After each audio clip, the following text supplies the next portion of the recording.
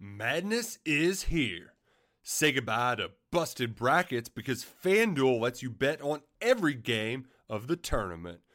Whether you're betting on a big upset or a one seed, it's time to go dancing on America's #1 sportsbook.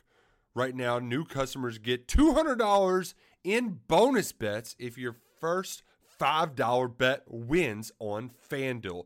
That's $200 to use on point spreads, money lines. You can even pick who's going to win it all. Just visit FanDuel.com/on3 and bet on college hoops until they cut down the nets. Must be 21 and older and present in select states. First online real money wager only. $10 first deposit required. Bonus issued as non-withdrawable bonus bets that expire 7 days after receipt. See terms at sportsbook.fanduel.com. FanDuel is offering online sports wagering in Kansas under an agreement with Kansas Star Casino, LLC. Gambling problem? Call 1-800-GAMBLER or visit fanduel.com/RG in Colorado, Iowa, Michigan, New Jersey, Ohio, Pennsylvania, Illinois, Kentucky, Tennessee, Virginia, and Vermont. Call 1-800-NEXT-STEP or text NEXT-STEP to 53342 in Arizona, 1-888-789-7777 or visit ccpg.org/chat. In Connecticut, 1-800-9-WITH-IT. In Indiana, 1-800-522-4700 or visit ksgamblinghelp.com. In Kansas, 1-877-770-STOP in Louisiana. Visit mdgamblinghelp.org in Maryland. Visit 1-800-gambler.net in West Virginia or call 1-800-522-4700 in Wyoming. Hope is here. Visit gamblinghelplinema.org or call 800-327-5050 for 24/7 support in Massachusetts or call 1-877-8-HOPE NY or text Hope NY in New York.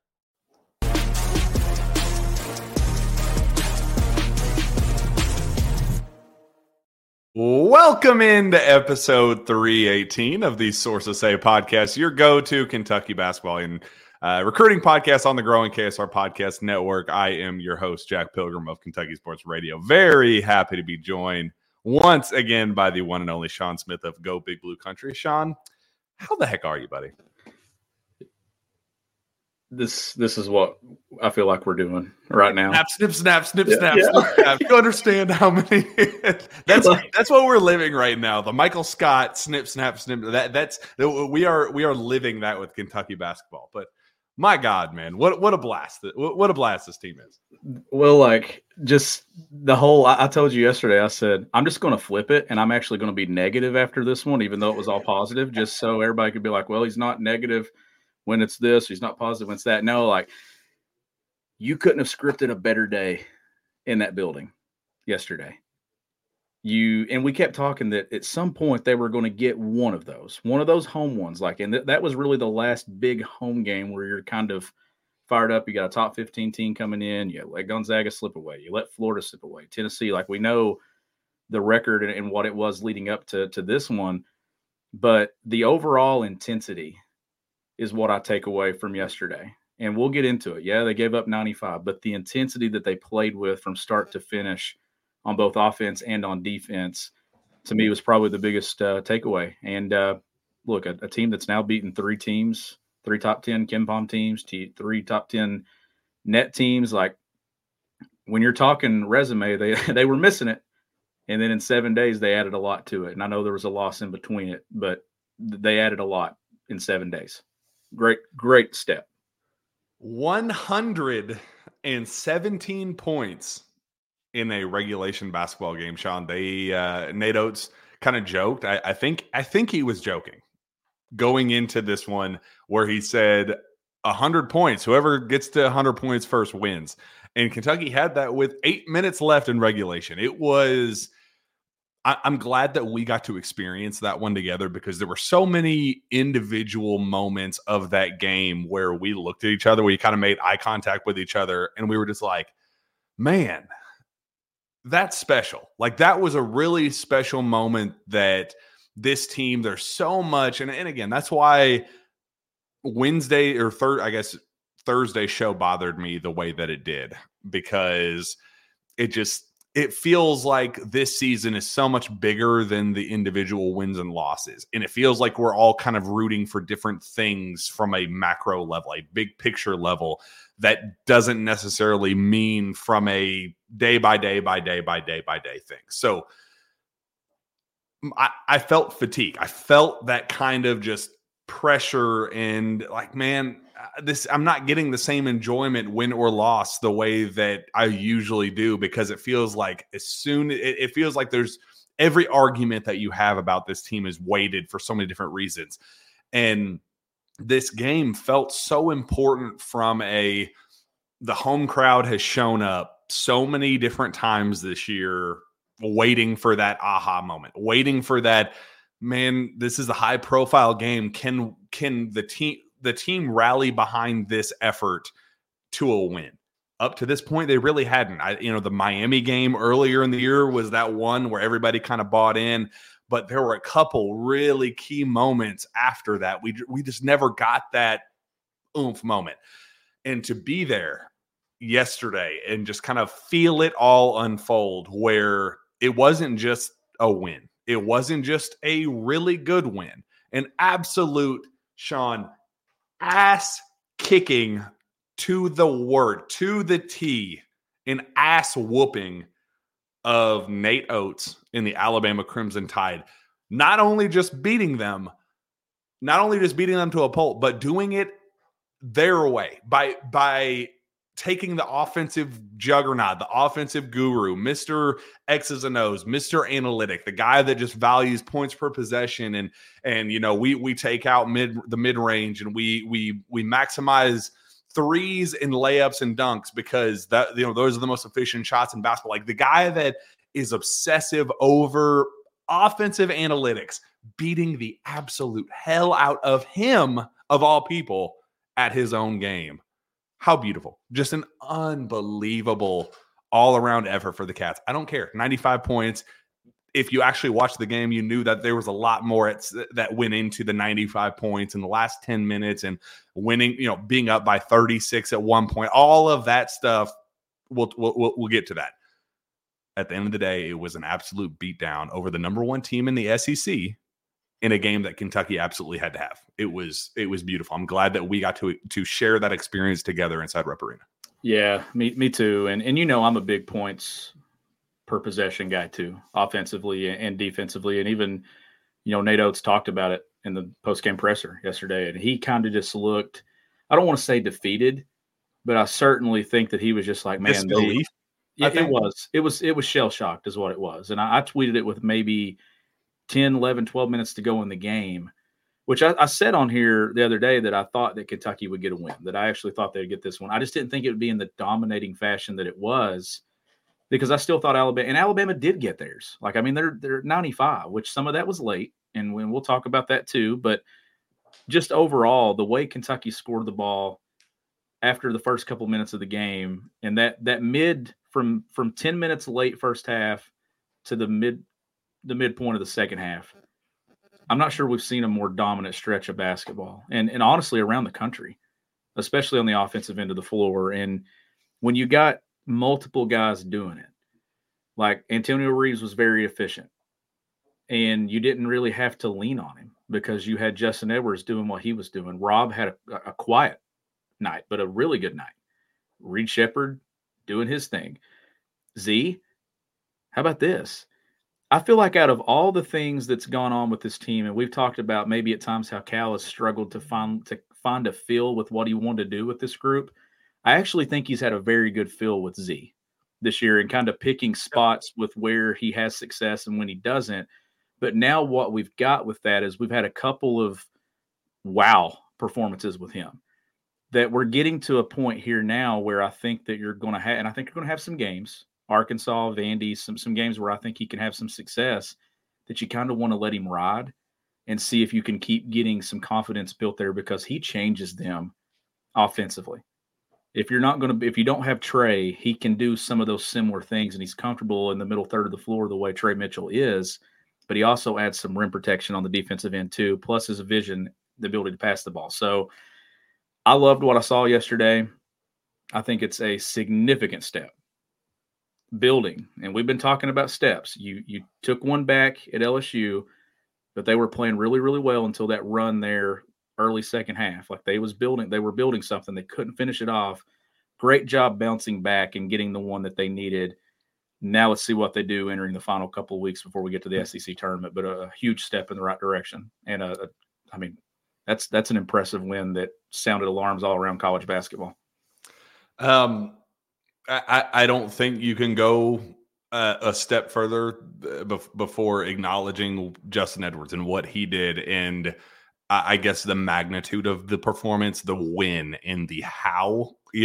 28 points from any given player on this team is what it is. Like, I mean, Rob does that on any given Tuesday. We get that from Antonio. Like that is what it is. But Justin Edwards is somebody that has been through a lot, and he has been pretty open and transparent about what he has been through as a basketball player. And he opens his Kentucky career 6 of his first 8 games in double figures. And that was around the time that the number 1 draft pick, and he's, Kentucky's number 1 recruit, and, the top ranked recruit in the top ranked recruiting class. There's so much pressure and weight on your shoulders as that guy. He comes in and he's okay, 10.3-ish points per game through his first 8 games. Not bad. Very solid, but not the number 1 draft pick the way some people kind of built him up to be. And we tried on the show to say that's not really who he is. There's some stuff to love about him physically. The physical traits are so intriguing, but let's not get carried away. Let's kind of take a step back and let him find himself as a basketball player, because that's never really been his game. And then, at that point was where Cal kind of stepped in and was like, I believe in him. He's going to have a breakthrough. There was a quote, December 13th, Sean, that John Calipari said, he's going to have a 30-point game. I believe in him. He's going to break through. He just has to find his own confidence. And from that point, basically all the way through February, not a lot there. And Cal, to his credit, never gave up on him, kept saying, I'm going to do whatever it takes to get him to break through. Even when he had that moment, 9 minutes in that trip to Fayetteville, and everybody was like, man, is this kid, are the wheels falling off with this kid? Is this kind of the breaking point where Cal's just going to say, you're out of the rotation, kid? We got to kind of keep moving forward. Even after that point, Cal said, I'm going to keep riding that wave.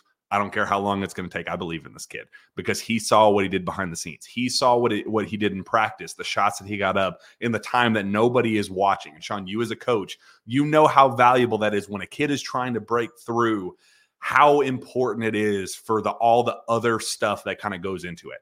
And for him, he had his moment at Vanderbilt, and we loved it. We supported it. We said, good on you, kid. You deserve it. But it's Vanderbilt. You were waiting for that moment of, there was something next. You kind of felt that there was something else in above that to his game. And Sean, there were 4 or 5 different moments during that game where we looked at each other and just kind of had that, like, man, that's a kid that's been through a lot. Mentally having the barrier that he has, and just in the dark place that he has. He opened up about it after the win. 28 points, 10 of 10 shooting, 4 of 4 from 3, 5 rebounds, 2 assists. For my money, his best defensive performance. I love what he brought to the table as an on-ball defender, some of those things. I mean, if there was one guy that deserved that moment in that environment against that opponent, that level of performance, it was Justin Edwards. I could not be more proud of Justin Edwards in that moment right there. No, and honestly, if you remember, we talked about this early in the year, and we talked about it in December, that of all the guys, it felt like his kind of trajectory was going to take a little bit longer, just because he's different than a lot of the guys on this roster. And I kept talking about it's going to take him some time to find his way and find his place and how he wants to play. We talked a ton about my things going into the season for him, where I thought he had potential to be a very good defender. When you look at his body, you look at his frame, but I also thought that he could be kind of dynamic in transition. But we would see him lose the ball out of bounds. We'd see him miss layups and those plays like that. Well, this is why I think this breakthrough is sustained, because that's where he was finishing yesterday. You can keep the made 3-pointers like that. That's great, because he showed us at LSU he can make shots. It was the finishing at the rim and in the open floor and the confidence where he struggled so mightily all season. Finishing there is what and that's when I tweeted yesterday. I said, this feels like a sustained breakthrough. Like, this feels like the official breakthrough of the mini breakthroughs. You mentioned Vandy. Then he had some run here in the last game against LSU. And I think Cal maybe forgot about him a little bit in that one too, trying to figure out where he wanted to go rotation wise. Saturday, though, set the tone defensively. He made some plays off the ball defensively too. But the getting downhill and getting and turning those opportunities into points in transition, and then playing him at the 4, where we've been kind of begging for some looks like that. His confidence, to me, that would have been the easiest thing to go. But when you've watched him in recent weeks, it's actually been building. And I think it's because he was, Cal says, trust your training. And I think that this is a kid that trusted his training, and eventually he broke through, and it seems like it's sustained. How cool is it that after the game, he says that, I was in a dark place. I'll be totally, it's so cool to me, Sean, because he was the first player to have a perfect shot performance since Nick Richards. And I remember being such a Nick Richards fan because, so when I just talking out loud here, that's what this show is about, just kind of letting our true feelings kind of out there. I remember there was a moment I just got started in this business. This was my first year as an intern with KSR, and Nick Richards, it was his freshman year. He came in as a 5-star, the number 1 center in the country, all that. And I was just an irrational fan. I was, part of the reason why I'm kind of so cautious with the way I react now was because Nick Richards was kind of my first case of kind of tweeting recklessly and saying dumb things that I remember saying things like Nick Richards is trash. Like his freshman year, he would do something, miss a dunk or have it bobble out of his hands out of bounds or something. I remember vividly at that moment tweeting something stupid like Nick Richards is trash. And I didn't think anything of it. And I remember kind of looking back at it, knowing and learning about what he was dealing with mentally and the extra stuff that goes into it, because I was just a dumb young fan that didn't know what I was saying in that moment and just thinking like, that's what everybody talks about. I'm a fan. That's how you react. And as the games were going on, realizing that there was something clearly deeper going on there, and all of these kids' kind of journeys are different than others, and it's not every kid's not going to be John Wall stepping in and having just being able to have the confidence of the world on their the weight of the world on their shoulders and being able to just kind of play through that. Not everybody has that, and Nick was the first kind of example of me not recognizing that, making that mistake and talking through that mistake and owning that, and then watching his journey of confidence and saying, I'm not okay mentally. This is kind of swallowing the pressure of this environment is swallowing me whole. I need to get this right. So he dealt with mental health coaches and trainers and doing, therapy and all those things. And he became one of my favorite players in the John Calipari era because of his day 1 to junior year Nick Richards. That breakthrough moment for him was just so enjoyable because I made that mistake. I was that dumb young fan that just wanted to tweet recklessly and just say dumb things, not recognizing what these kids are going through. And he got through that and became an SEC Player of the Year candidate and defensive powerhouse and was such an anchor of that team. And I recognized that as Justin Edwards was going through his freshman year struggles, and early on, knowing that there was something deeper there, knowing that he's very clearly struggling. Don't say anything reckless. Don't say anything. Let this kid be, because there's something clearly more than just what he's showing on the basketball court. So that's why, as we watch that game unfold, it kind of like, I don't want to say emotional, but it was like, it felt kind of bigger than basketball. It felt so, man, this kid has been through so much. And talking to him afterwards saying, I needed a mental health coach. Reed Sheppard knew that I was in a dark place and recommended me his mental health coach. And I had kind of gone through him. I've been reading books. I've been trying to get to the deeper part of this. And I learned how to like kind of break through that part. And for him to get to that moment and kind of have that aha internally on top of what we already knew about him physically and what he could do on that, and to have the 28 points and just the superstardom that kid deserves more than anybody on the team, just being transparent, that kid deserved it more than anybody else on the team. I'm glad that it came in a win. I'm glad it came against that opponent, but man, there's not another kid that deserves that moment more than him, because he was in a dark spot. He overcame it. He acknowledged it head on. He embraced it head on. And for him to get that moment, it's just like, man, that's special. That's what college basketball is all about. Yeah, it is. And right there too, when you have teammates like Reed Sheppard and other guys that are there picking you up, and you see, Reed picked him up off the floor.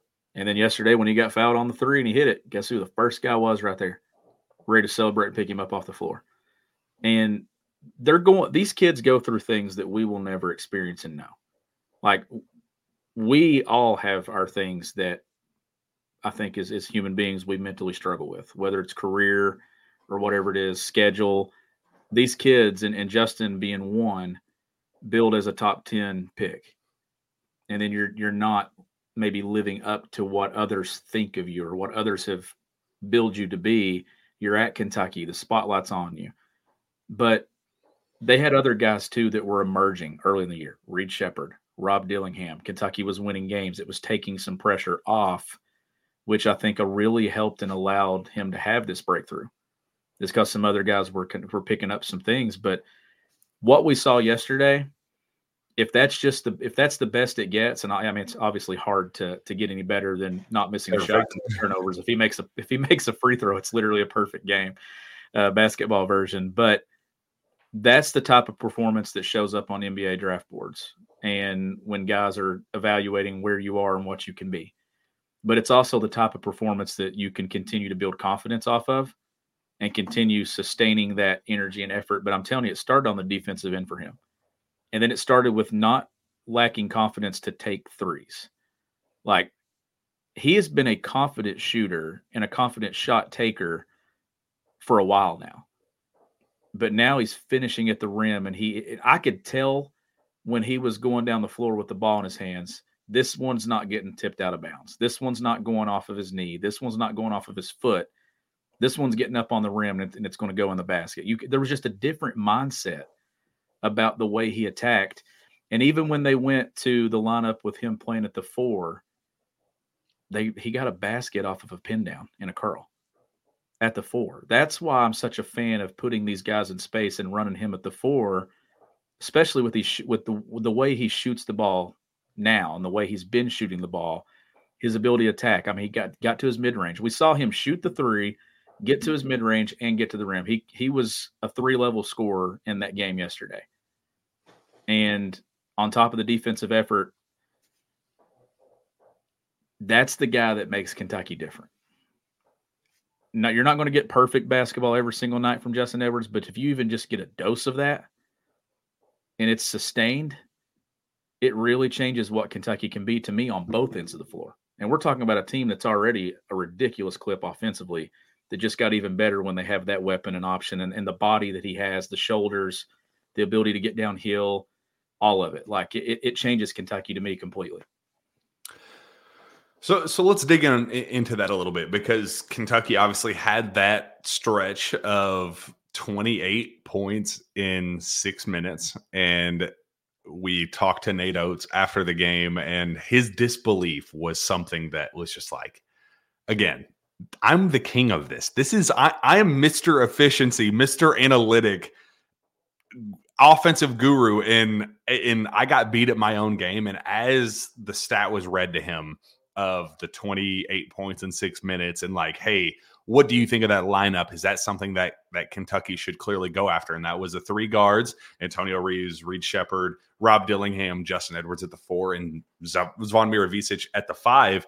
And Nate Oates kind of point blank period said, we probably did John Calipari's job for him, because if I were in his shoes and I saw what I just saw, where we could not physically stop that team offensively, I don't care what the defensive numbers showed. That's probably the reason why we haven't seen a whole ton of that of that lineup for extended periods. We saw 6 straight minutes of 7 straight minutes with that lineup. Probably the reason why we haven't seen that up to this point for extended period is because of the defense. And Nate Oates was kind of just like, I'm just here to tell you, we couldn't stop them.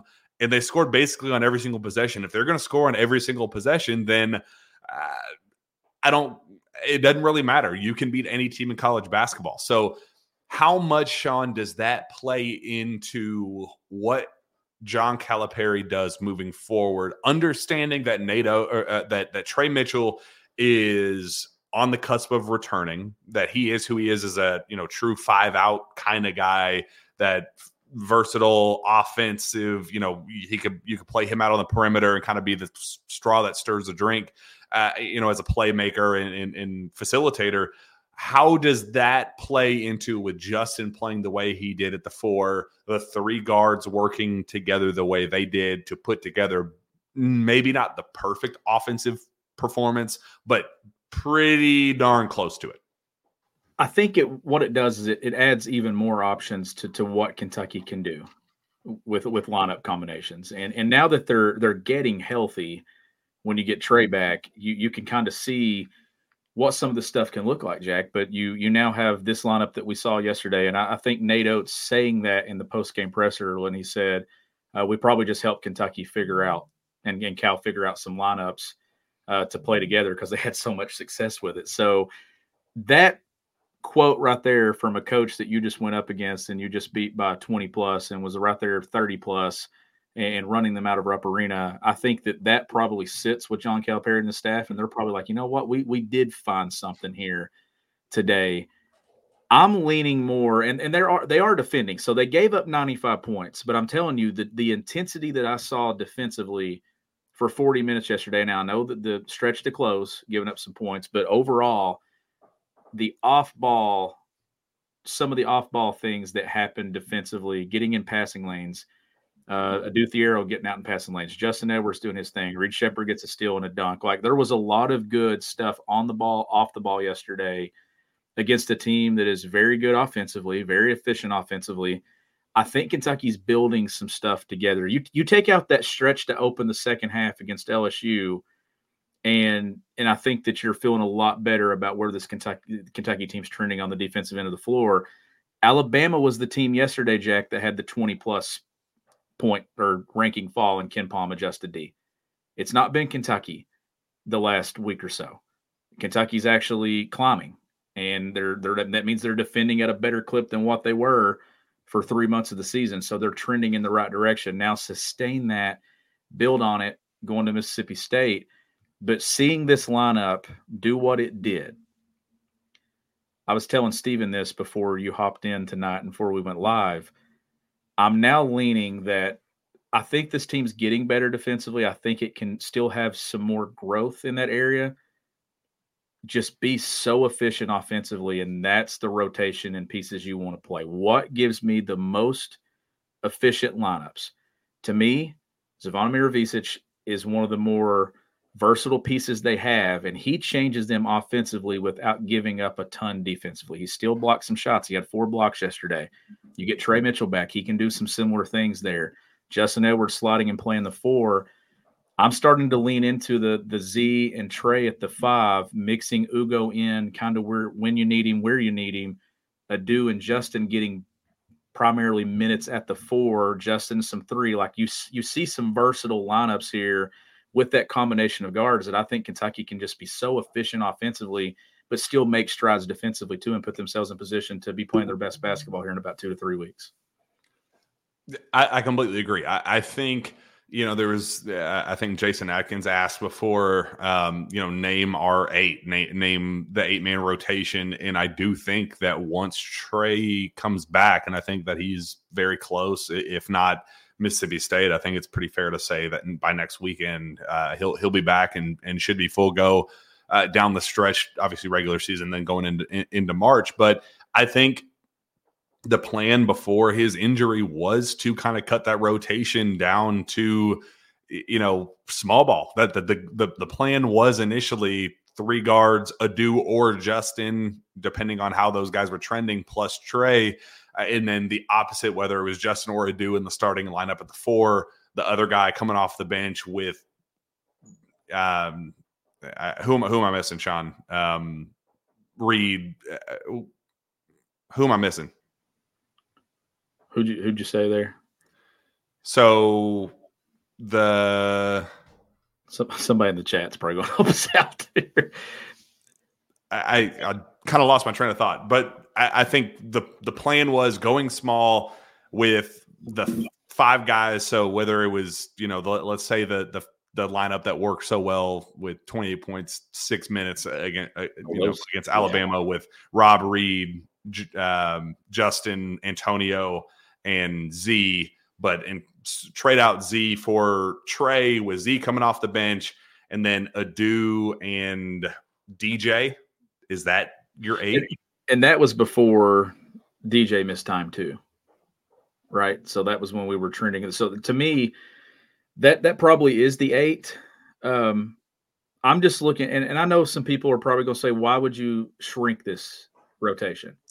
Because you need depth, but you also need continuity, and you need guys to settle in on roles and kind of figure out where you're going. And right now, they've had games where Ugo has played 35, 36 minutes, and they've had games where yesterday Z gets the bulk of the run. So it's matchup based. If you play teams like Kentucky played yesterday, and they play teams like, Auburn, or these teams that like to get up and down and do, we've seen them play those teams very well. North Carolina, Alabama, Auburn, the teams that like to get out and go, I'm confident Kentucky's winning those games. It's the grinded out games and where the rotation goes there. And I think you're going to get one this week in the midweek. I think this game is actually positioned perfectly after what we just saw, because Kentucky won one way here, and I want to see how they execute and how they win this one on the road in Starkville this week. But to me, and I know I tweeted yesterday when Robin Reed went to the scores table just a minute and a half or so into the game, I'm like, if you're putting them in now, why not just start them? And I get it. And I want people to understand where I'm coming from here. I get the people that are saying you don't want to break DJ's confidence. Well, DJ has came off the bench against Gonzaga and played. At some point here, you're just kind of wanting to settle in on something concrete of the way you're wanting to start games. Roles change throughout seasons and things. But my fear with that, Jack, is that they get into a do or die moment in the NCAA tournament, and they get off to a slow start, and they get down 6 or 7 points, and then you lose by 6 or 7 points. And then that stretch ended up being pretty important. So I'd like to get the most efficient lineup possible out there to start games, and I like to keep my spacing. And I'm not saying who has to come out of that lineup. Like yesterday, DJ, Justin, Ugonna, and Adu were in that lineup. There's not a ton of spacing there outside of Antonio Reeves. Maybe you just mix one of those guys out and get somebody else that spaces the floor in there. The way Justin's shooting the ball now, the way Antonio Reeves shoots the ball, if that's Rob or if that's Reed, you got better spacing, and then you can kind of mix and match in those first couple of opening segments of the game, and then establish a flow of who's playing well and then settle in. I just don't like the clunky lineups to begin halves and to begin games, because I think those are areas where you can really lose momentum and let another team gain it. And I just don't want to look up and see them lose a game by 4 or 5 and us look back and be like, could we have avoided this? So that's where my focus more so is than more of shrinking it down rotation wise, is how they start. It worked Saturday. I hope it works every single time, but it concerns me. It didn't against Tennessee. It didn't. Yeah. So and we've seen that slow start out of the gate in some second halves too. Like, great, it worked yesterday. That's fine. I get what people are saying, but at the same time, I'm just trying to say too that I don't want this to come back 4 weeks from now and us be on this same podcast talking about, man, I really wish we wouldn't have done that. I think you put it perfectly, because if Cal is comfortable enough putting his dynamic duo off the bench in at the 17:42 mark or whatever it is, what difference does that 2 minutes make? Like, what is the like setting the tone of that initial lineup do beyond, I don't want to say it was fool's gold for what happened down at Auburn, where you get such a great early lead, getting up 11-2 early and, kind of building that momentum, because that really is kind of the outlier. We haven't seen that a whole bunch. And it really has been that second unit that kind of set the tone. And then kind of DJ comes back in, that group comes back in and kind of sets the physicality, sets the tone defensively. But you can't just set yourself behind offensively. You can't get down 11-2, 14-4, those kind of deficits where you're playing at a 10-point disadvantage from basically the opening tip. Like, not every game is that Auburn game. It felt good to do that, but also it's clearly not sustainable. It hasn't been sustainable up to this point. So I just don't want that to be kind of the we'll see what happened there kind of moment for this staff. Like, I want them to kind of understand the big picture as we get into the nitty-gritty of the postseason and these do or die games, where, as you said, Sean, one game where you get down early, it might be too much to overcome. You just can't kind of put yourself in that position. So it's a tough spot, but I do think, I think going back to kind of the initial point, what got us into this conversation was, I don't think that we are ever going to see the kind of roulette throwing stuff against the wall stuff with lineups anymore. Like, I don't think that we're just going to see Z thrown in there and then AB thrown in there and then Ugo thrown in. Like, I don't think that's ever going to happen. I think it's going to be very situational, matchup based, and that's going to determine who the 7-8 man group is, maybe 9, and that's a very, very strong maybe. I think Cal is set on getting us down to 8 and having it situationally with how the matchup is, whether, we need a physical presence, let's throw Ugo in there. Let's, if we like, Alabama is the perfect opportunity for Z to kind of present himself to. They kind of played right to him, which kind of their game plan kind of threw me off, because they just kind of let him do what he does best. Kind of that was interesting, but I think that's what we're going to see down the stretch here, where it's not going to be all 10 guys kind of get their shot. It's going to be matchup based. Here's our 8, and we're going to pick from that 8 depending on how the game unfolds. Is that the kind of vibe you're getting? It is. And the reason that we're talking about this thing being shortened or condensed or whatever you want to call it when it comes to lineup and rotation, I'm here to tell you right now, John Calipari is not playing 10 guys in the NCAA tournament. He never has. If you believe that, you continue to believe that, and then when you see it here in a few weeks, you'll hate that you wasted your time thinking it, because it's not coming. Even the year that they were 38-1, it really crunched when it got down to do or die situations. That's just who Cal is. Like, we're talking about 2019 when they played Auburn, and I'm not knocking it. That's just who you are. He's already changed a lot about himself. That's not changing. He's going to go with what he's comfortable with. You're already kind of seeing that blueprint and stuff be played out. Aaron Bradshaw's playing less. That has to be a hard thing for Cal to do, though. But I think Cal understands the importance of this March run and what it means for his time, what it means for this program, and what it means moving forward at Kentucky. So I think this thing's getting down to 8. If you have some foul trouble, you may see a guy play 2 or 3 that gets to 9. Could those faces change depending on matchup based? Yes. But in an individual game, I don't think you're going to see this team play 10 guys. You could see a guy get some spot minutes here, maybe in a second round NCAA tournament game. Jamal Baker for example, that season, played in that second round game. I know PJ Washington didn't play that day. But that year, if you remember, Reed Travis played 40 minutes on a knee that wasn't 100%. PJ Washington played a ton of minutes. He actually looked at Jamal Baker basically like, I can't play you in this game. I can't play you, EJ. I can't play you, Nick Richards. And all those guys that were getting minutes didn't play beyond a minute. So that's why I think it's him getting a feel. And I think Cal getting a feel of where he wants to go is the most important thing about what happens over the next 4 weeks.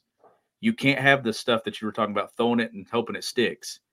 You can't have that stuff going on in the NCAA tournament. This is a head coach that needs to know where he's going and be confident in it. Regardless of where he goes, commit to something here, see it through, and let's see what happens. But it's probably going to be shown before the NCAA tournament, maybe in the SEC tournament.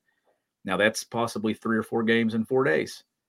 So you may have to run a little bit deeper at times, but just pay attention to minutes played, and let's see what it trends and looks like. But I still think this thing's getting down to 8. Maybe it stretches to 9. I get it. They have plenty of guys that can play, but at some point, I'm telling you, Cal's going to condense this thing down. So talk me through what we heard post game, where Cal talked about going into this matchup knowing that we were going to have to outscore them. I mean, there was no other way around it. The game plan going in was very clearly, we got to run them off the line, take away what they do best. And if they beat us with layups and dunks, so be it. They are held to 17 threes overall, which is 5-ish less than fewer than what they're averaging is the 4th most. I think they average 4th most attempts per game. I think it's 4th most makes per game and the 2nd most attempts per game. I think something like that. So they took away basically what their bread and butter, what they did best, and basically said, if we're going to play, a track meet, if you're going to beat us, it's going to have to be, with 2s and 3s. But with the way Nate Oates responded and said the offensive oriented lineup and said, there's not a defense that you can throw at them that can slow them down. How much of that goes into what Cal decides to do moving forward when going Ugo versus Z or AB versus Ugo, or however he decides to do that? Obviously, situationally, if you have a Janai Broom, that's going to change how you go with one matchup versus slender, long, athletic. It's obviously going to be depending on matchup, but foundationally speaking, does that offensive all-around effort show you that that's kind of what the vibe needs to be moving forward, especially with Trey when he comes back? Do you see Z as the one big that sneaks in with the 5 group with Trey as the go-to 5? I think so. I do. But I still think Ugo is going to get minutes and opportunities. I think Cal likes Ugo a lot. And look, he still did some good things yesterday. Like when you turn on the tape and watch him defend and things, like there's some areas where he really adds some value to what they do. I just don't think, and listen, it's no secret. Like this team has not been a good defensive team, and they're still a work in progress on that end of the floor. So Cal seeing an efficient lineup do things the way that they did yesterday, the way that they did things early when they played small, that's where I think you're going to see he's going to be like, okay, like we were playing really good basketball in November with a smaller lineup. We're not as small with Z at the 5.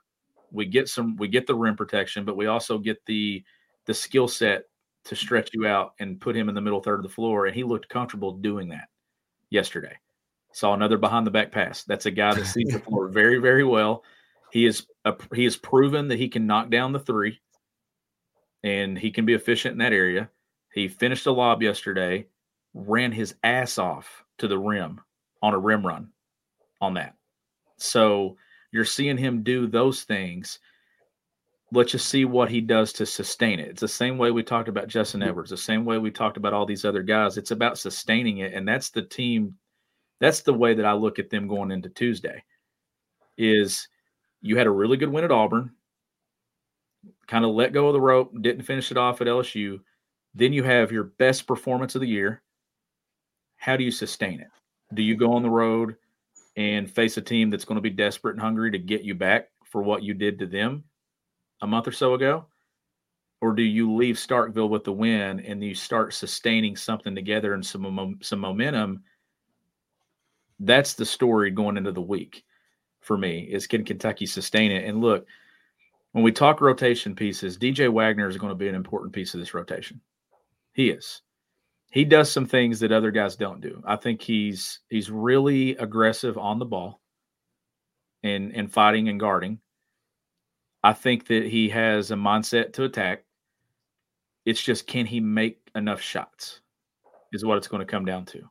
And that's why you start needing some of those to fall. He had one rim out yesterday on him where he actually had an extra pass. The shot clock was winding down, though. But that was one that I wanted to see him take because he needed to make one just to get something going for him. That injury came at the worst time. And that's the stuff that you hate. It happened to Ty Washington just a couple of years ago where he never really got back in rhythm, knocked some shots down in the SEC tournament against Vandy, but overall his burst and stuff and pick and roll, it never really returned. So that's why I'm hoping that the next couple of weeks that he's able to kind of get his feet underneath him, get through it, and build some confidence going into Nashville. But I still, like I said, I think this thing's going to shrink down. He's going to be an important part of it. It's just, to me, it's more so what Kentucky decides to do at the 5 than it is anywhere else. That's where when Trey's back, what does Kentucky do around that? Do we see Trey at the 5 some? With Z being the 5 when Trey's not at the 5, like, does he choose for efficient offensive lineups? Because you get the rim protection with Z, but you give up some stuff offensively with Ugo. You don't really give up anything with the way they want to play with Z. That's the one thing that he has on Ugo to me. It's only a kick, a jump, a block. It's only a serve. It's only a tackle, a run. It's only for the fans. After all, it's only pressure. You got this. Adidas. I don't think it's that much of a conversation. I think that's when Cal, and we talked about it in one of the earlier episodes. I think the beauty of all of this is we have seen this team at its peak with Trey at the 5. That lineup was kind of the, whoa, this team can be special lineup in the past. And we've seen kind of, Z play at his bet, what that looks like with Z replacing Trey when Trey was out. We kind of saw that kind of work in harmony, and it was like, oh, that's something that we can work with. It's going to be situationally based. Obviously, I think it's going to be matchup based. Obviously, Ugo will have points and moments where he interjects himself and makes an impact.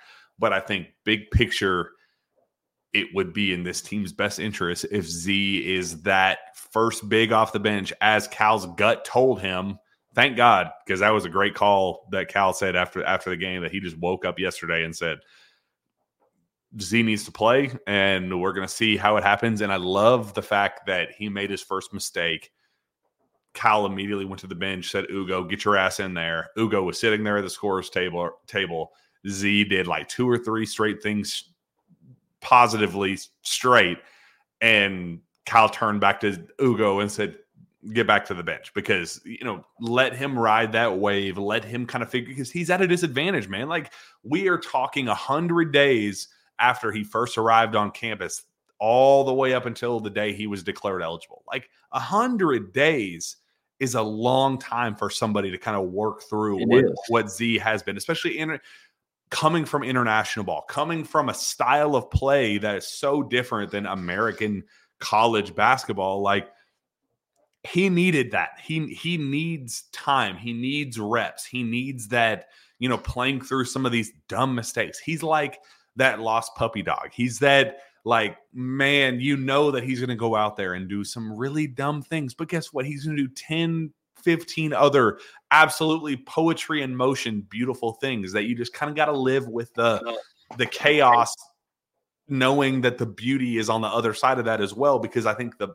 end goal, the big picture with all of this, I think he just heightens the ceiling so much further than anybody else on this roster, just being transparent. He does. And to me, he has a natural feel for the game that if you just leave him in, he gets more comfortable because it doesn't take him long to kind of pick up a flow. Like when he gets comfortable, he starts doing the stuff that like the behind the back passing. Like, look, that's twice now that we've seen this guy do this and it'd be right on the money. But he also does some other things too. I thought he was going to get a technical again yesterday for hanging on the rim when he pulled himself up. I was like, no. So that's a habit for him because he's been allowed to do that and it's been okay. And now as soon as he did, I was like, please don't call this on him because if he gets another one, Cal may put him all the way down the tunnel. I don't know because go home. Just go back to the dorm. You're done. You're done. So no, but him having his moment yesterday, another moment, Georgia feels like a lifetime ago at this point. It's been about a month, but having another one mixed in there now, you can see what he is capable of. Now you throw Justin Edwards into the conversation of having his moment. Reed was just quietly good across the box score.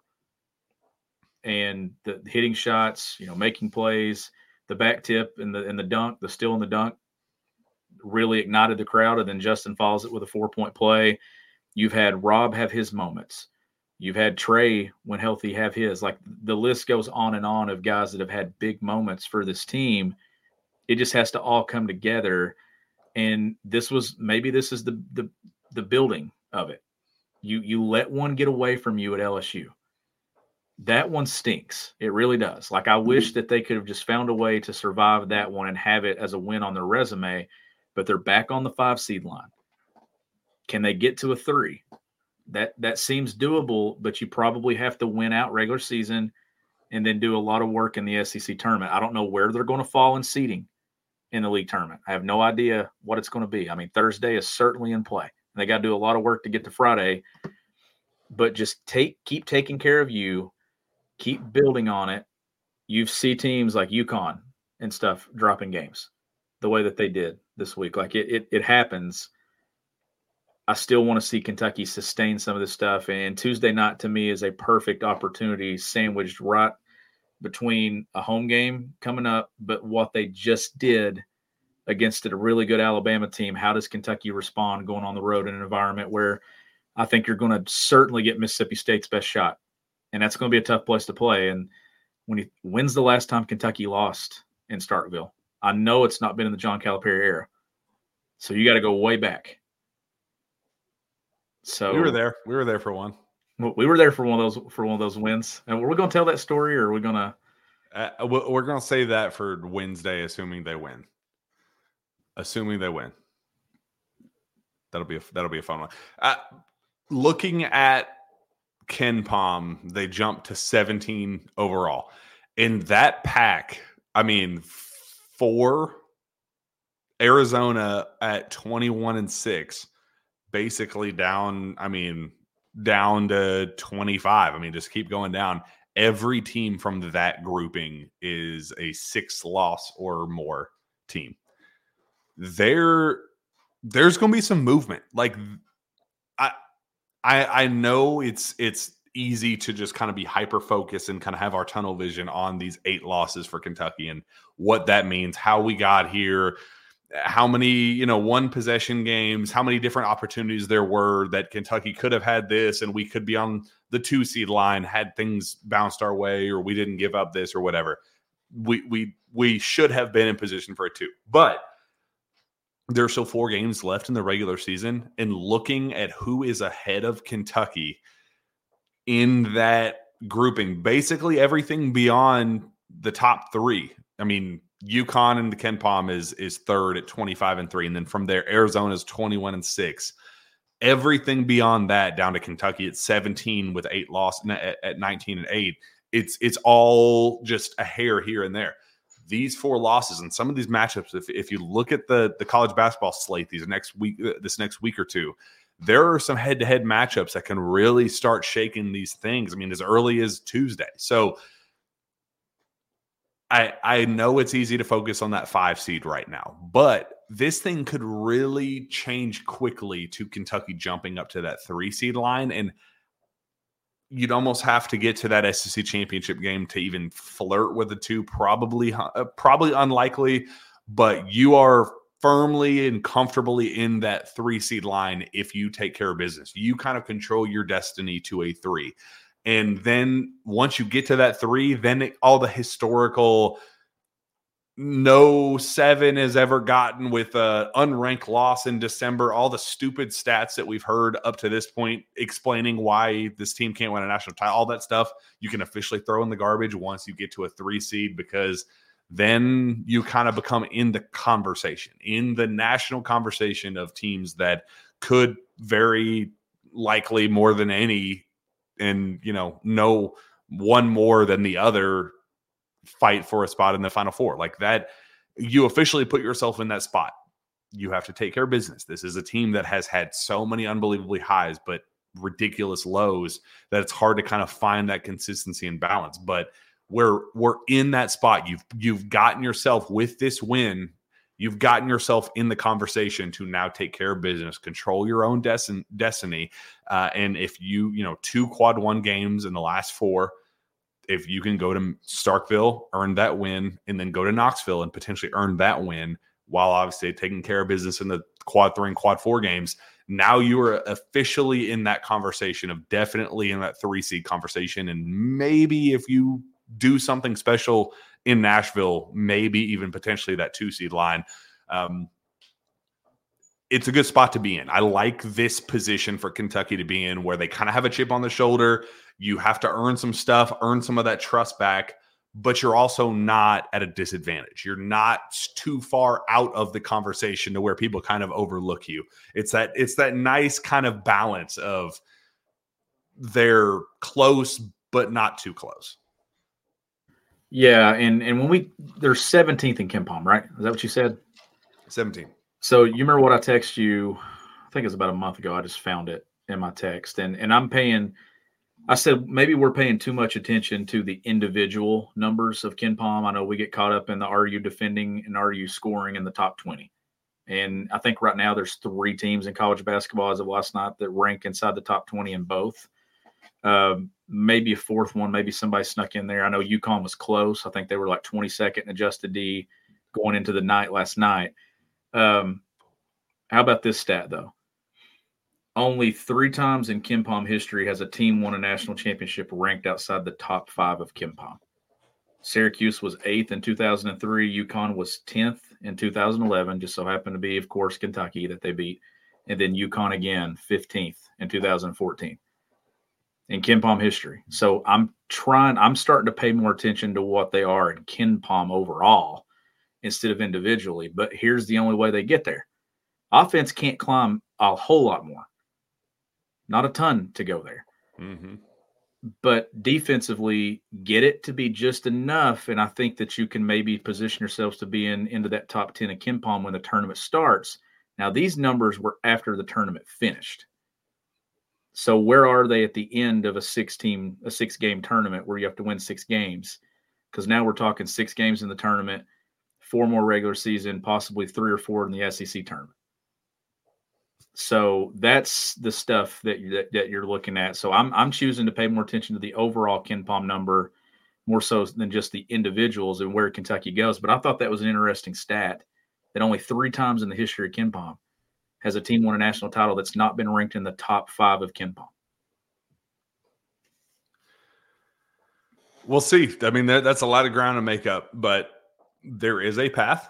You just got to take care of it. They, like I said, they have put themselves in position to have a fighter's chance. You are within arm's reach of a lot of these kind of, analytical, hypothetical things. So now you just got to take care of business. This is a team that has taken 1 step forward and 2 steps back so many different times that you just can't live and die by that. You just got to find some momentum and give us something to believe in, give us something to trust, because it's been really hard to kind of get to that point. So Tuesday's going to go a long, long way. We'll be down there. Steve and I are going down to Starkville, so we'll see. I mean, we'll see with our own two eyes whether or not they can keep taking these steps forward, Sean. I like this position. I really do. I like that they kind of have a lot more work to show, that they still have some things to do, but we've seen that we have the sample size. We have the substance to kind of show us what the big picture looks like. So Tuesday is going to show us a lot. Obviously, Saturday is going to show us a lot. Well, I guess Saturday, Arkansas, probably not a whole lot, but the Saturday after that is the one that all of us have our eyes on, whether or not they can go down to Knoxville and take care of business down there. We will absolutely see that. So let's go ahead and I was going to mention this. I was going to mention this, this comment. Like, I get that about how it might not be applicable, but it is because we're talking about history here when it comes down to KenPom and over the course of decades now, to where if we're going to talk about teams making it to the Final Four that are in the top 20 of both, I think then there's some weight to it that most national champions finish in the top 5. But there's still time. Like, there's still time to keep trending in the right direction here. But that takes into account everybody that's had an injury this year, everybody else that's had freshmen, and all the freshman teams that Kentucky's had, and all the freshman teams that Duke's had, and all the freshman teams that everybody else has had too. So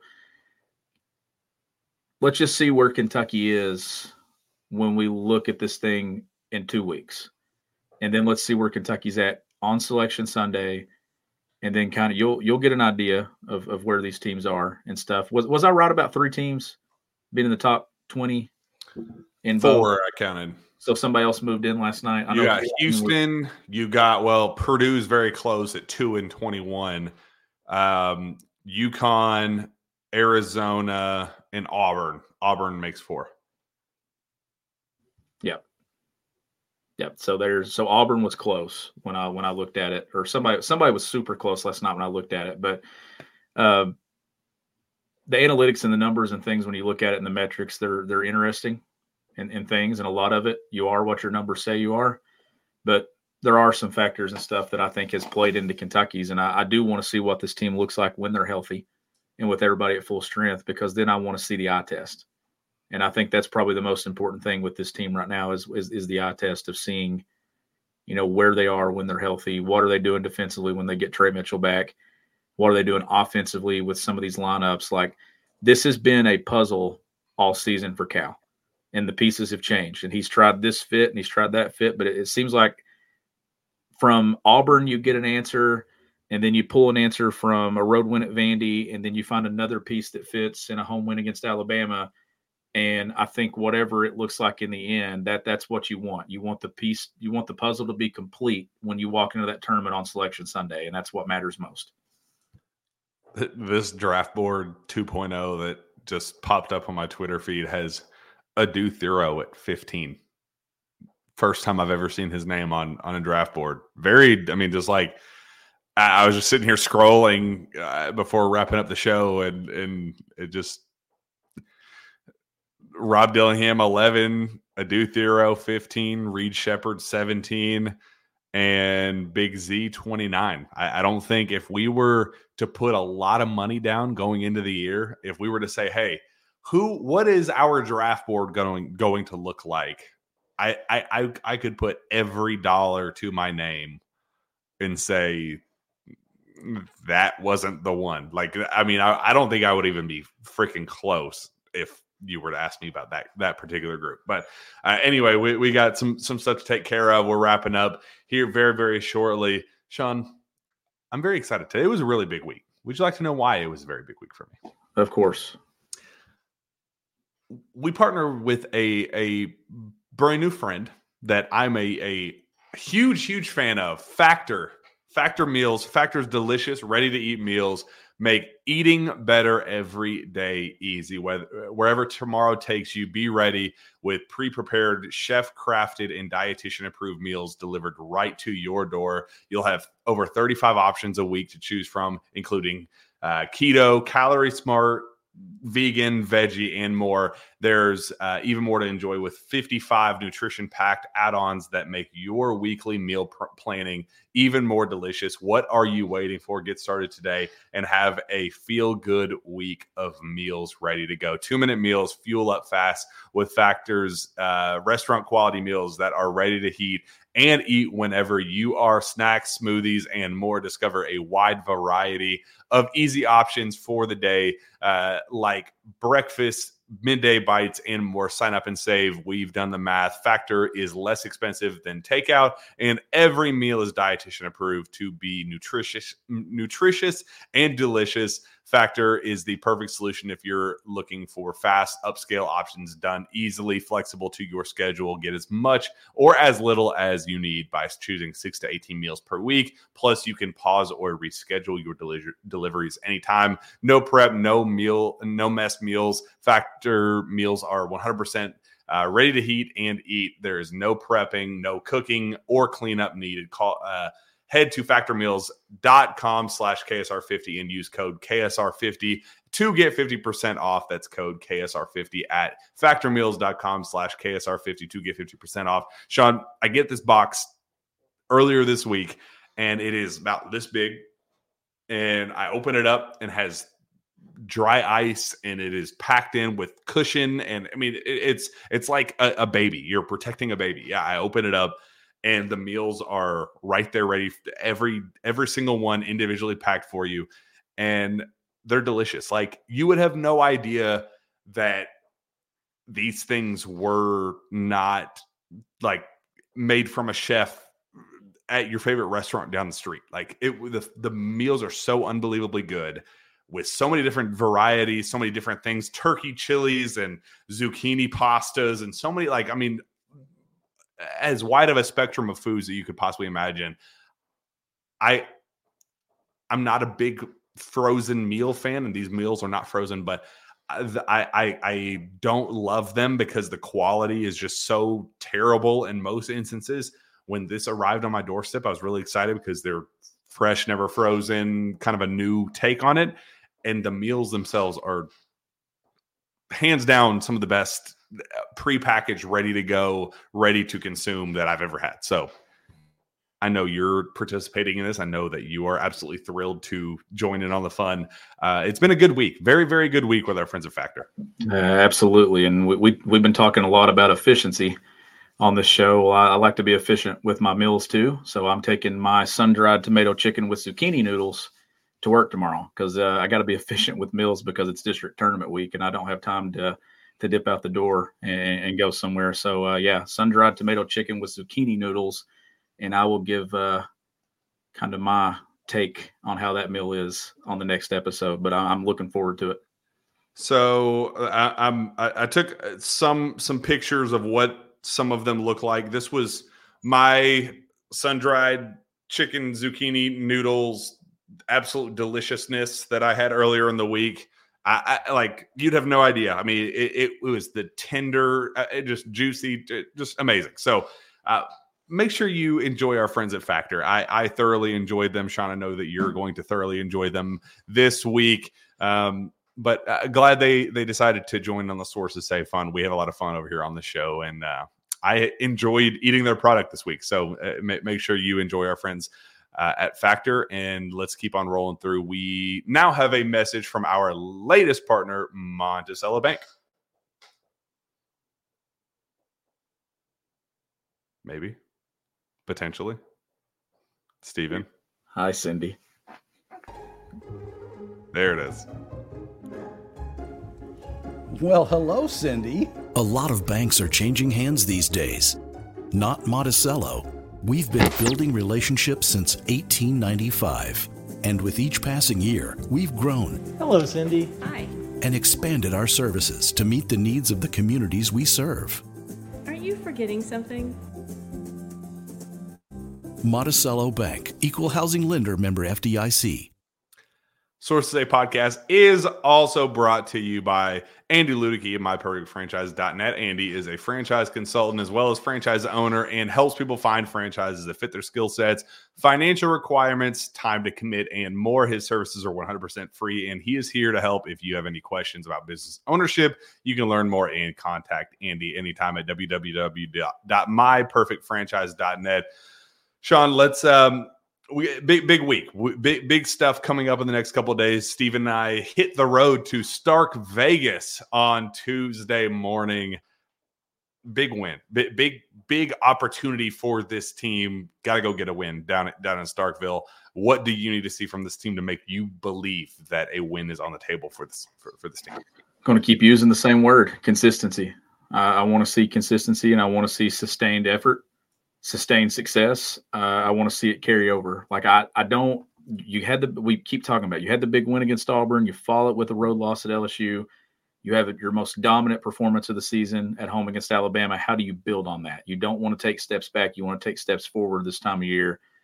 I think it's important to get a win on Tuesday night on the road at the Hump. You have to get that win, continue taking those steps the right direction, and then you have some success here at the closing back into the schedule going into the league tournament. And I think you're putting yourself in a position to kind of go on a run and have some confidence about the way you're playing. So sustain that and build on it's what I'm looking for. That's me, man. I don't care what it looks like. I would prefer to see it come in a tight win to kind of get that feeling back with this group, to know what it feels like to kind of tighten up down the end and put together some stretches of defensive stops and clutch buckets on the other end. I'd love to see that with this group. So that's what I have my eyes on. I don't care what it looks like. Just leave Starkville with a win. I would love to see it be a tight win, and then go obviously take care of business in the next two games. They're quad 3 and quad 4 games for a reason. Go win those games. Do what you're supposed to do at home. And then finish this season with a bang. Go make that statement. Go into March playing your best basketball and kind of prove those naysayers, those haters, the people that say, that it's tough to read the Gary Parishes and the national guys that are just so kind of up and down and just all over the place with their projections, that say, well, yeah, Kentucky's fun. I love watching them play. They're a blast. They're good. They do all these things, but I can't trust them. Give those guys a reason to trust you. Give them a reason to shut up and to ignore some of the stuff in the past that you're not really taking into context and into consideration, the youth and the injuries and all the different things at play that got us to this point. Shut all that noise up.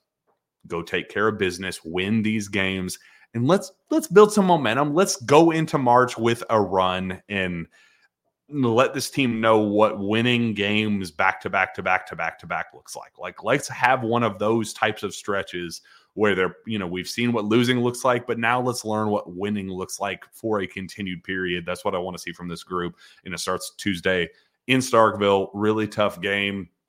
Physical, tough, some of those identity issues that this team has had at times. They're going to throw that at you. It's going to be another hostile road environment. We'll be there for it. Down in Starkville, now is time. Like, we're in the midst of that. Let's see what we are going into March. So I'm really looking forward to them to go in and sustaining this momentum that they got. Don't cough up that momentum that you have in your hand right now. Like, you have it right here. Don't do this with it. That is very clearly on the table down in Starkville. So big opportunity, Sean. Big opportunity. Yeah, run out opportunities to build momentum. Like, got to sustain it, and that's what I'm looking for on Tuesday night in another tough league game. So get another quad 1 opportunity there, and let's see what this team's made of over the next couple of weeks before they get into the league tournament. And that league tournament's going to be a monster, man, and I'm excited about it. Let's not have to go down there till Friday. I would love to get that extra day of rest, extra day to kind of get ourselves ready for a huge game, a huge weekend going down to Nashville. It's going to be a great one. I haven't seen an extended trip in Nashville in a minute, so I'm rooting for that. I would love to be able to experience that. So please just give us. We're rooting for Phoenix at the end of this. Like, let us have this, sustained enjoyment. It's been a minute. Let's get to the point where we can all enjoy it together. This team deserves it. They're a blast. They're fun. They're talented enough to make it happen. So let's just put it together, make it happen. So Sean, this was a blast. Appreciate you talking to me this late on this Sunday night. We had a ton of people on this show, so appreciate each and every one of you being a part of our day and our Sunday night. Thank you so much for joining us on the chat. Make sure you get those, subscribes in and all the other fun stuff. This was a blast. But without further ado, Sean, where can fans find your work? You can follow me on Twitter at GBB Country. Find me on Twitter as well at Jack Pilgrim KSR. Subscribe to KSR Plus, growing community over there. A lot of fun stuff going on where we break down every single game, kind of our individual as they happen thoughts. You get scoop there that you don't hear anywhere else and before everywhere else. So make sure you go subscribe there, subscribe to this channel. Make sure you comment, make sure you subscribe, make sure you keep on liking. We put in a lot of work for the show, so appreciate all of you joining us on this Sunday night. Sean, this was a blast.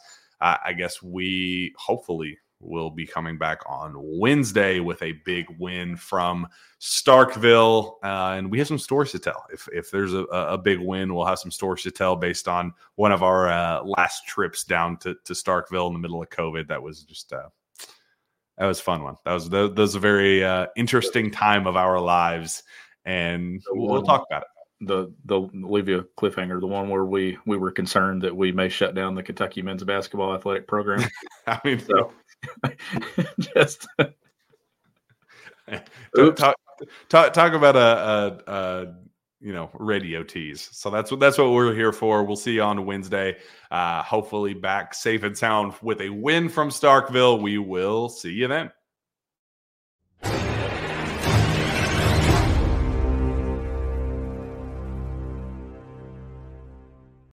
Madness is here.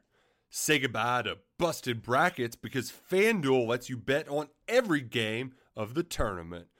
Whether you're betting on a big upset or a one seed, it's time to go dancing on America's #1 sportsbook. Right now, new customers get $200 in bonus bets if your first $5 bet wins on FanDuel. That's $200 to use on point spreads, money lines. You can even pick who's going to win it all. Just visit FanDuel.com/on3 and bet on college hoops until they cut down the nets. Must be 21 and older and present in select states. First online real money wager only. $10 first deposit required. Bonus issued as non-withdrawable bonus. Bets that expire 7 days after receipt. See terms at sportsbook.fanduel.com. FanDuel is offering online sports wagering in Kansas under an agreement with Kansas Star Casino LLC. Gambling problem? Call 1-800-GAMBLER or visit fanduel.com/RG. In Colorado, Iowa, Michigan, New Jersey, Ohio, Pennsylvania, Illinois, Kentucky, Tennessee, Virginia, and Vermont. Call 1-800-NEXT-STEP or text NEXT-STEP to 53342. In Arizona, 1-888-789-7777 or visit ccpg.org/chat. In Connecticut, 1-800-9-WITH-IT. In Indiana, 1-800-522-4700 or visit ksgamblinghelp.com. In Kansas, 1-877-770-STOP. In Louisiana, visit mdgamblinghelp.org. In Maryland, visit 1-800-gambler.net. In West Virginia, or call 1-800-522-4700. In Wyoming, Hope is here. Visit gamblinghelplinema.org or call 800-327-5050 for 24/7 support in Massachusetts, or call 1-877-8-HOPE NY or text HOPE NY in New York.